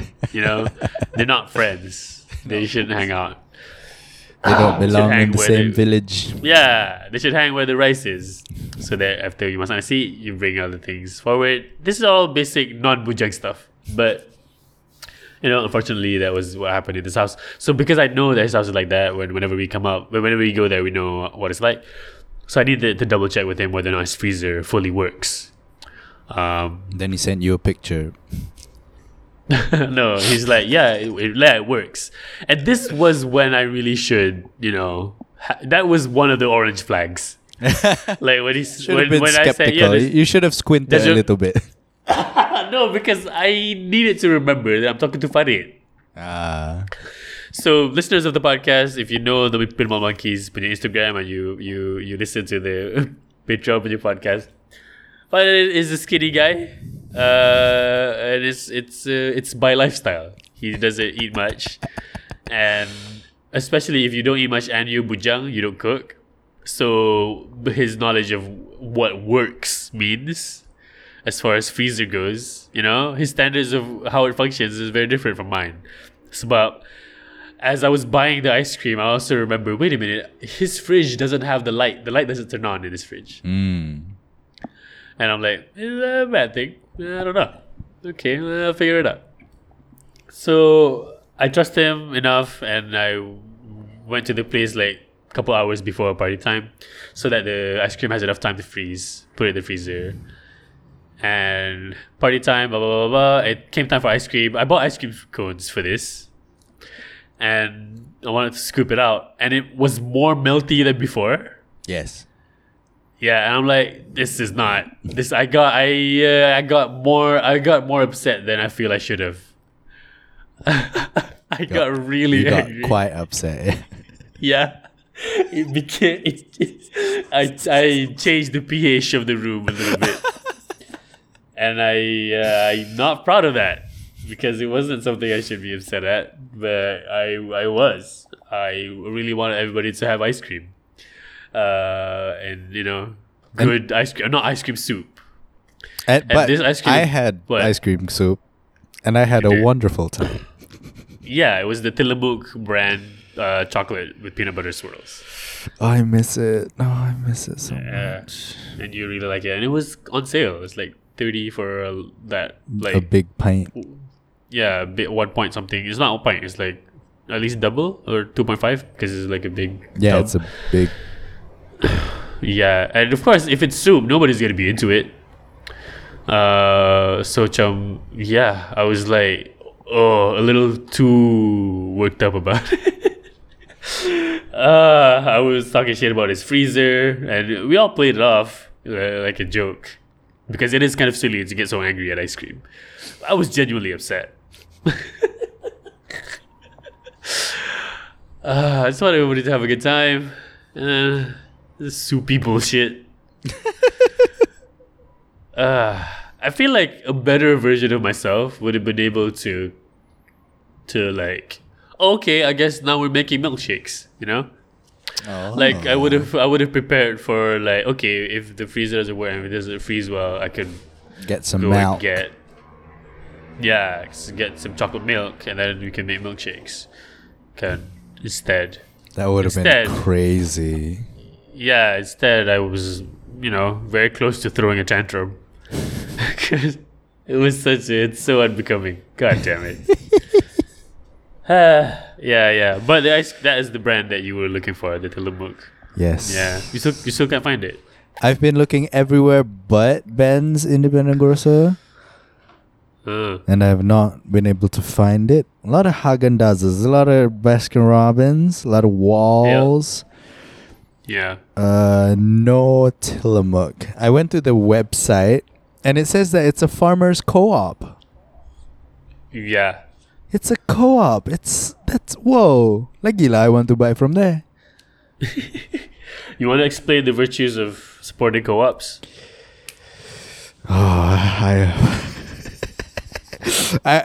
I'm very new to knowing what a co-op is and does. Probably last year, Bago Island, what it was. Yeah. Somewhere in the middle of last year. But basically, worker co-op, all the employees own the company and have a vote about what to do. So, there isn't like a higher class or lower class of worker. Everyone. The organizational structure is flatter. Yeah, it's flatter. So, everyone has a say about what to do with the profit of that the company makes. Yeah. Yeah, so that's a worker co-op, and Tillamook dengan dia punya pelbagai farms yang dia collaborate with, they're all part of a co-op. That's what I understand. Yeah. I think we talked about ice cream a little bit before again. Like how ice cream is important. A little bit, yeah. Like, to just a quick recap is the idea that ice cream is not it's not really a nutritious food. No, it's non-essential. Non-essential is for fun, but it also lasts only as long as it is ice cream. Yes. Okay, so you have to enjoy it then. It is a thing that is a treat that forces you to be in the now. And I think people should try to make a day out of trying to find ice cream they like, sit and enjoy it with the people they like, and make it a thing, so that you remember that there are people who make good stuff and you can enjoy it, and it's okay to eat ice cream because ice cream is gonna melt even if you don't eat it. Yeah. You know. Yeah. So like I do like I did not know that Tillamook was a co-op, but knowing that I think right. I think okay, as a dude who really values who I keep around people wise, like I really want to be working or like be in this space where I like the people I'm with, and I agree with the philosophy of everybody. That's why I like improv and comedy, because our goal is to make people laugh. And so I think I'm noticing that ice cream companies have this thing where they really are doing it for the joy. Oh. So, but Ben and Jerry's are also like they're activists. They're very progressive. Yeah. And I don't know about Baskin Robbins. I don't really trust them as much. But I in my search for Tillamook ice cream, I terserempak a Baskin Robbins and I had a scoop of chocolate peanut butter. Yeah, it's not even 10% as good, man. It's nowhere close. Nowhere close. I appreciate that you like the Tillamook thing. Now, I feel like you maybe understand now how I'm more upset about not everybody being able to taste it as optimally. You know what I mean? I understand. Yeah, if everybody could taste that, everybody could feel good about tasting it. I'm like, it would have made a good day much better. That was really what I was upset about. So, yeah. I think partly because to make ice cream. I know the Inside Scoop guys are stand-up dudes. They're fun people.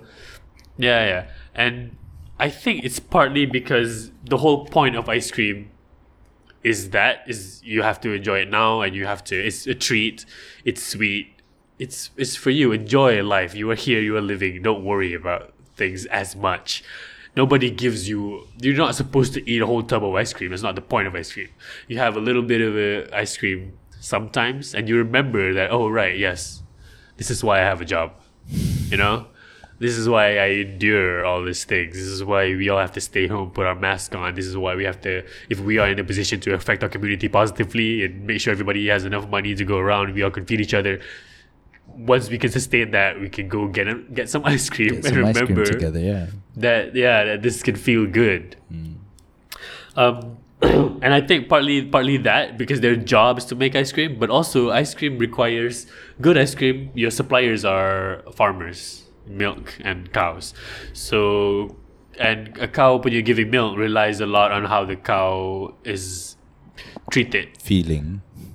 I don't know about. Should we explore whether or not animals have feelings? Not this episode, no. Okay, but yeah, you have to take care of your animals, take care of them, and then you get the good milk, and then you need to know how to respect your raw ingredients such that you get the kind of quality you want. It's part food, but also like part just joy. Restaurant people serve you food, yes, but there's this particular pride of them knowing how to source different places, and then technique and heritage that has a little bit of a artist kind of thing to it that is a little away from ice cream.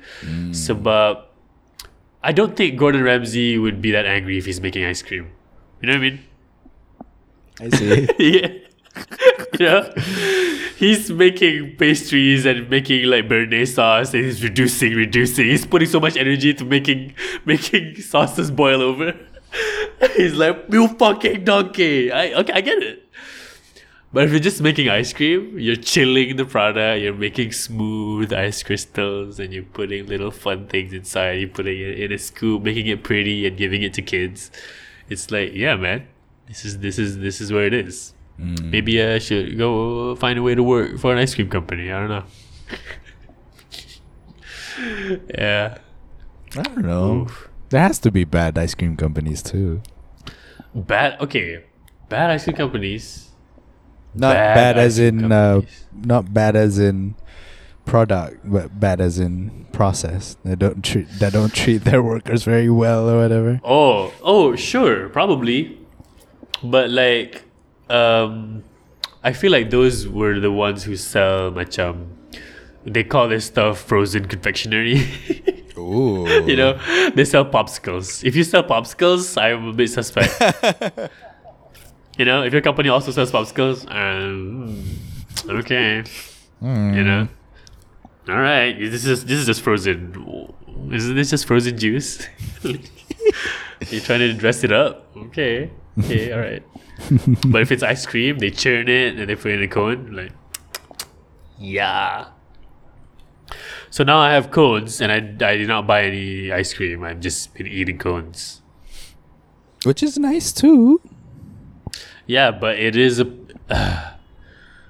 I'm not fulfilling the ambitions of the cone. You know, you're not using the cone was the cones to their maximum potential. Yeah, you can pull a cone out. You know, hey, what's your name? They'll say, I'm an ice cream cone. And then you eat it empty, and it's like, whoa, my destiny. You know, I should my purpose. Fulfill. Yeah. the purpose of this, the prophecy of the cone is a responsibility I have fallen into. I need to fulfill the prophecy of putting ice cream in the cone. Therefore, when I eat just a cone, it feels like I'm doing something wrong. I feel like you're taking it away from its dreams, hopes and dreams. Yeah, I'm misusing a product. It's cone abuse. You're abusing it. You know, except I'm not really enjoying it. Yeah, and you crush it up into like serbuk and then you just snort it.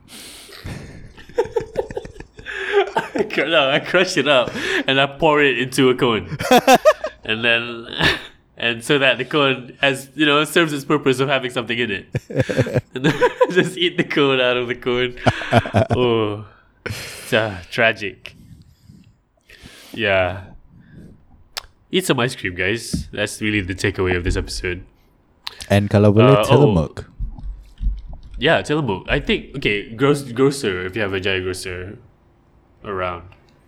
Yeah, I haven't been to a Jaya grocer. I went to Ice Storage tadi. Ice Storage? Cold Storage. Cold Storage, yeah. And? It wasn't there. Really? Yeah. Ben & Jerry's ada, Tillamook tak ada. Itulah. Ben & Jerry's ada ke? I didn't see any Ben & Jerry's. I don't think I saw any Ben & Jerry's. Okay. Haagen-Dazs is everywhere, even though I don't remember Haagen-Dazs being that great.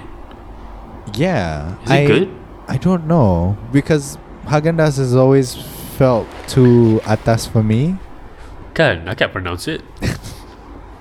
I mean, I did, but like, you know, why? Why is this umlaut here? Hagen. And why is one of the A's umlauted and the other one is not? What's the difference between the two? Yeah, and you know the story for the name, man. It's a pretty popular story. I don't. The meaning of the name Haagen-Dazs? I do not know that story. It's a made-up word. It's American, and the guy just wanted a name that sounded fancy. And then, yeah, there's like Haagen-Dazs. I put an umlaut here, so it sounds fancy, like European. Wow. It's not even like Swiss or German or anything. Yeah, it's all true. Right. Yeah, I'm like, oh, you started out as a lie, as a facade. Yeah, started out as a lie. As a hypocrite. How can we sustain this? It's not, you know. Yeah. This shit won't last unless we're both lying. Yeah. And I never tergerak untuk beli anything Haagen-Dazs ever. Baskin Robbins lah kadang-kadang. Baskin Robbins at least is like pink and blue. It's like, hey, we're ice cream. Haagen-Dazs is like brown. Brown. You know? Yes. Haagen-Dazs. And to know what the flavor it is, you gotta read it. It doesn't want to tell you. Yeah. The font is all serious. Haagen-Dazs. Yeah. Why are you so serious about ice cream? Haagen-Dazs ice cream. We are the best ice cream makers. We are the best. Relax. Your ice cream. It's not that deep, bro. Baskin Robbins is fine. I think the thing about Baskin Robbins is I don't believe that I think Baskin Robbins is selling to children and it sort of condescends to children. You know what I mean? Yeah. Look, we have a clown. Yeah, you know what I mean? Look at our bud ice cream. It has gummy worms. I don't know. Why don't you just make a good product? Can you do that? The popcorn ice cream. You would like it. You're a child, and here's this pink spoon, and you will like this thing. It's so like visually, but aesthetically for kids. Yeah, and they have ice cream cakes. Do you do ice cream cakes? I think when I was a kid, my sister got one, but I've never gotten attracted to the idea of ice cream cakes. What do you mean? I don't even really like. This might be controversial. Hopefully, nobody gives a shit. I don't really like cakes. Yeah, you don't like I cakes. don't. Yeah, You like, I don't know if you've seen me. You like cake. brownies even less. Yeah, that might be it. I don't like cakes because it's... Ooh. It is a tool of the oligarchy. Okay, no. It is a... no. Marie Antoinette. The cake, even as you're making... Okay, I make cookies, Ken. And the thing about cookies is, even though it is technically just fat and sugar, it is portioned such that you're supposed to have this much of it and then you walk away. Ken. You have half of my cookies. I make baked cookies, and then you save the other half for later. But cakes are like, it's eggs, and then it's sugar, and it's milk, I think, and there's a bunch of stuff, and you cut it in. It's so dense with sugar and fluff. The texture is so like yielding and welcoming. Not welcoming. Yeah, it's supposed to be. If I'm on the side of the cake, I would say, we welcome you. You just need a fork. You barely have to chew. But if I'm against the cake, I'll be like, this is a lot of work for something that will collapse very easily. And it's like so delicate, and it is so obviously something. The level of decadence is it's too much for me. Like ideologically. You know what I mean? Cookies are easy to make, and they're so much obviously a treat. But because it's easy to make, I don't feel so bad about it. A cake is so laborious to make, and so easy to eat, and so useless nutritionally. When you eat it, you're gone. You're gone for the next couple of weeks. You have to regain everything back. You fucked up all your exercises and all your diets for the next couple of weeks if you eat a slice of cake. It is not a good ambition to want to eat a cake if you're ever alive. I feel like the birthday industry exists just for cake makers to survive. Because if it were not for birthdays, I would never eat cake ever. It is too, it's for kids, one, maybe, because kids just eat whatever. But also, if you're an adult and you can be okay with yourself eating a cake, I feel like you may have to examine your values. What is it giving to you, and what makes you think you deserve somebody working 4 hours on something, and then you eat just a slice of it and then you're done? What's happening here? What scam is this? I'm not sure if I can. Does a cake also give people joy? It does. And the thing, I guess, with cake versus ice cream is, to me, ice cream is something you can freeze and you can make batches in advance. You could just put it in storage and forget about it for days, and it's fine. A cake goes bad, and a cake takes. Or not only does a cake take hours, and then bila dah siap, it has a shelf life, and then you have to eat. You have to eat it quick, and then to share it also is a little tricky. You have to cut it, and after it's cut, there's this ugly sort of a cake that has been molested. It looks like, this cake now has a wound, has a flesh wound you can see into, and it's exposed. And I'm like, if you ever had a quarter of a cake in your kitchen, I don't know if it feels good to you for you to have that. But if living in my family house, sometimes there's leftover cake and it's like in a Tupperware, and I'm looking at it and I'm like, what happened? Like, this isn't pretty. It's a disappointment. This tells me a cake, which is really something made fully just to optimize on the stats of deliciousness and ignoring any other nutritional value. And even then, you could get somebody to finish it. So what is you know what I mean? How far are you failing here?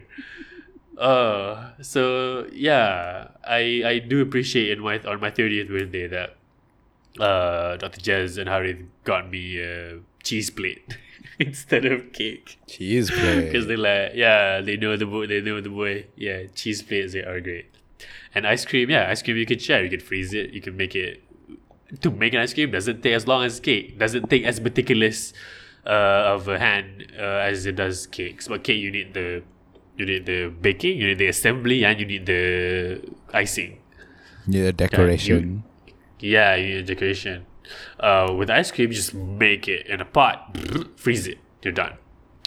So that's why I'm like, cakes, like philosophically, is hard for me to approach it. So ice cream cake, lagi lah, you cut it and then you have to freeze it, and then now you have a portion of an ice cream cake sitting in your freezer, picking up all the freezer funk. And then you cut it, and then what is this ice cream cake? Chocolate. Chocolate with a bit of sambal, like with a bit of onion and kunyit. Yeah, with a bit of onion and goreng kunyit and paprik in it. All right. No hate for people who enjoy ice cream cake. I hope you have enough family and friends to finish the cake the day you bought it. But I'm not that guy. Yeah. I'm not. It's not my vibe. Ice cream cake is a staple at my in-laws for birthdays in particular. Yeah? Yeah, it's a staple. Macam mesti ada ice cream cake. Yeah. That sounds adorable. and also decadent. I'm very not used to it, but I accept it because it's ice cream. I take it. I take what I can get. I put ketchup on it because I'm their ketchup boy. Everybody else doesn't. It just eats their ice cream dry. Do you like? Okay, I know you like ice cream at least as much as I do. But how are your feelings about cake? I don't imagine you have such strong feelings. I do not have strong feelings about cake. Okay. I've in my adulthood I've come to be more discerning about cake, which I feel like in my younger days any cake is good cake. Yep. Nowadays it's quite the benchmark for me. Wow. If it isn't amazing, I will eat it only because I'm polite. Oh, okay. Yes. For me, if it's not amazing, I'll thank the person who gave it to me politely. And then I'll figure out how to give it to someone else. I'll eat. Yes. I'll eat half a slice lah, something like that lah. Okay, yeah. So like I think being more discerning with cake is good if you end up not eating a lot. As I grow up, I'm more discerning with the treats I eat, which means I eat less of it, which is good lah. I don't eat shitty chocolate anymore, like the Snickers bar or whatever, Twix, crunchy, blah blah blah. I don't like. I can taste how like too sugary it is, so it's not for me. And so I encourage the listener, if you're trying to maybe not eat so much candy and bullshit, just be more of a snob about your food. Then you will be more discerning. And also I think as a kid you will say yes to any kind of cake. Sebab a cake doesn't just mean I'm eating cake. A cake means yay, I get to fuck around. Like it's a license for me to run around the house and make a mess and be naughty. Yeah, and be naughty because everybody else is doing it. It's a celebration. And now as an adult, you have to figure out what happens with the cake. And, yeah. Okay. Yeah. I feel like the only time I ever have cake nowadays is when I buy it buy the slice. I never buy the whole thing. Yeah. Yeah. What occasion would you buy just a slice of cake? Birthdays, not my birthday, but For other people. birthday. Yeah. If they like cake. I have not bought cake myself for any reason, for other people or for myself, for years, it feels like. Yeah. I don't buy cake for people who celebrate birthday I'm celebrating also, you know. I'd rather make them something.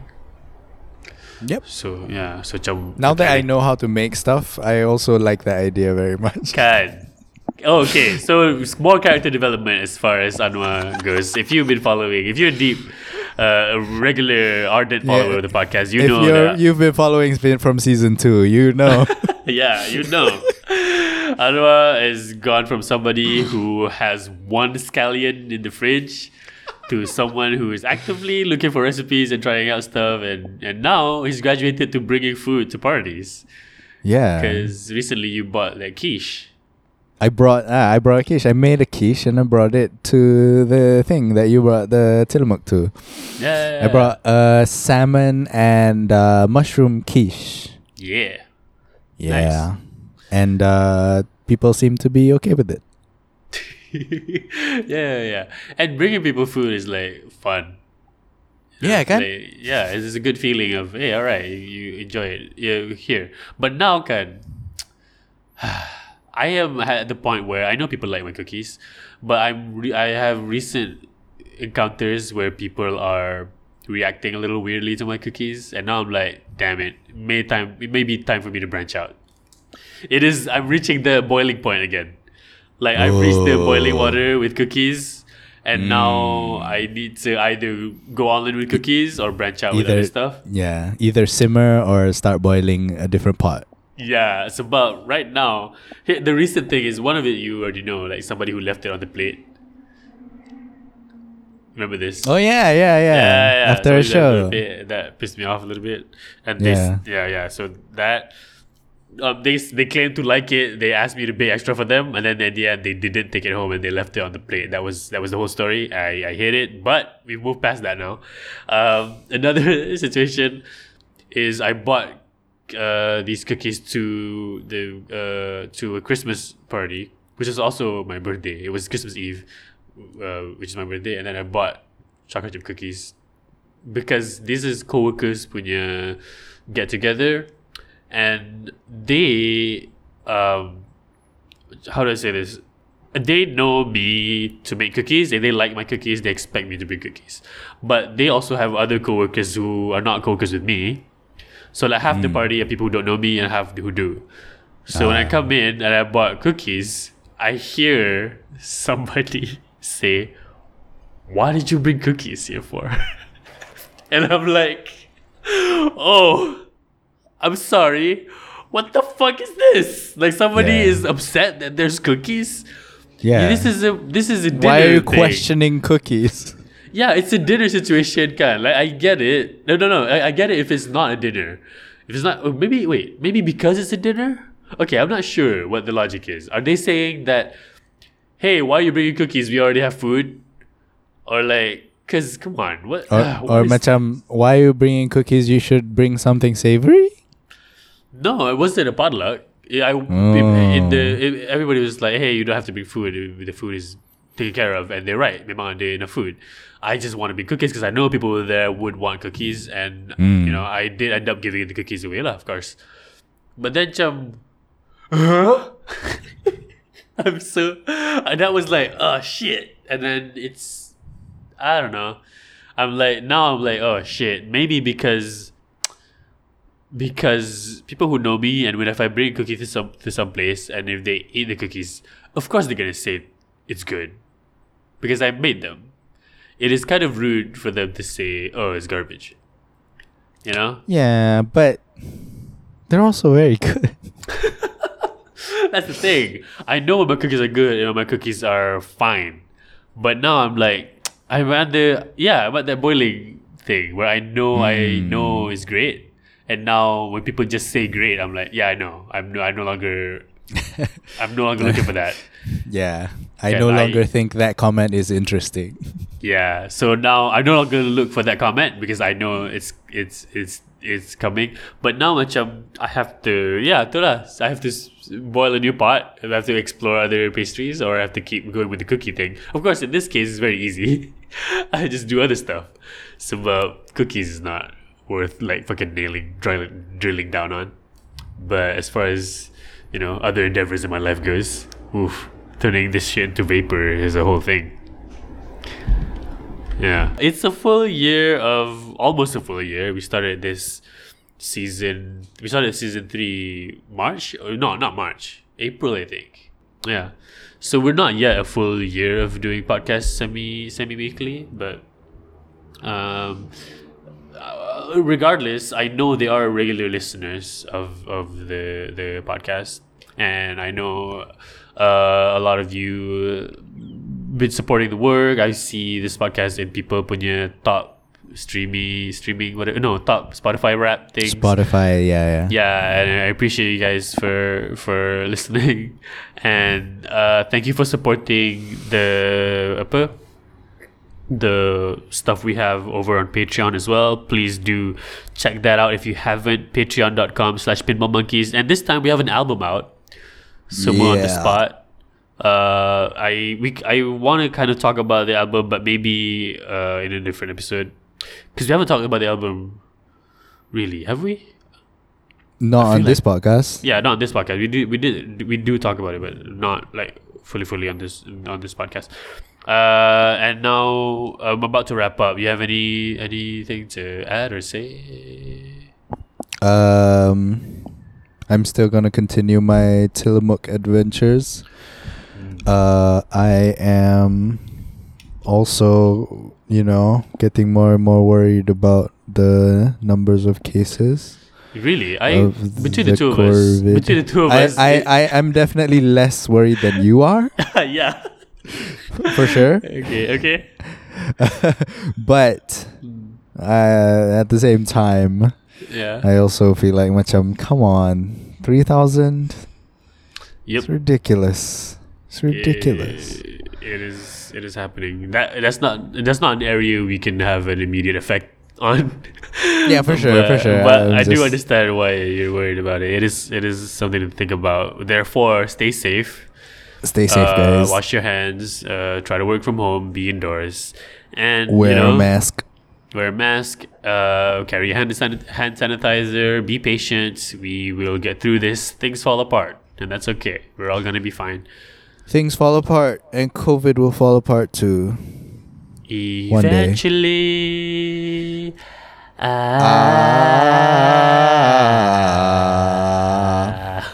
Okay. Shout out to our patrons on Patreon. Yeah, right. Here we go. Woo-woo. Aisha, Wani, Amanda, Salah, Amsha, Natra, Alina, Ifyani, Susan, Kaisara, Faza, Arina, Tasnim, and Christina. Y'all are got some cool new names in people. there. Woo. Thank you. Yeah. There's quite a lot of names in here. I hope the listener, if your names are not in here, come in and join the fun. Do support us. We're doing this new thing where I'm also uploading regular videos onto the Patreon. So check that out. Some new perks. Yeah. Ooh. Nice. Okay.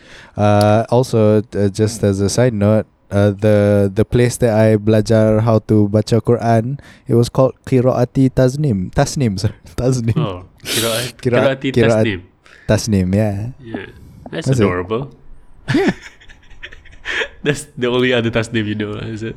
Yeah, it's the only other Tasnim I know. It's where I got punched in the face by my brother.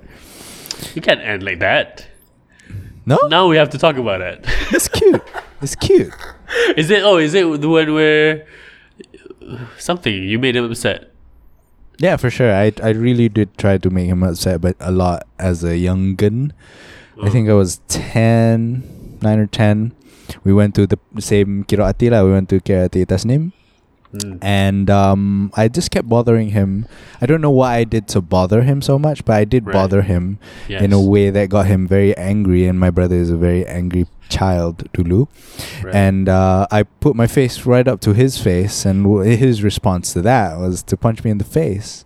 It was the first and only time I ever got punched in the face by my brother or anyone for that. For that, and since then on, I learned how to not get punched in the face by my brother anymore. What? I feel like usually I'm the one who ends things weird. But I guess it's this is season 4 stuff. This is season 4, baby. These are all the new things that we're introducing to this new season. Gotta keep changing up the style to keep people interested. Keep it fresh. Keep it fresh. Keep it exciting. Okay. Thank you, everybody, for listening. Do good. Be kind. Enjoy your ice cream. Bye. Bye.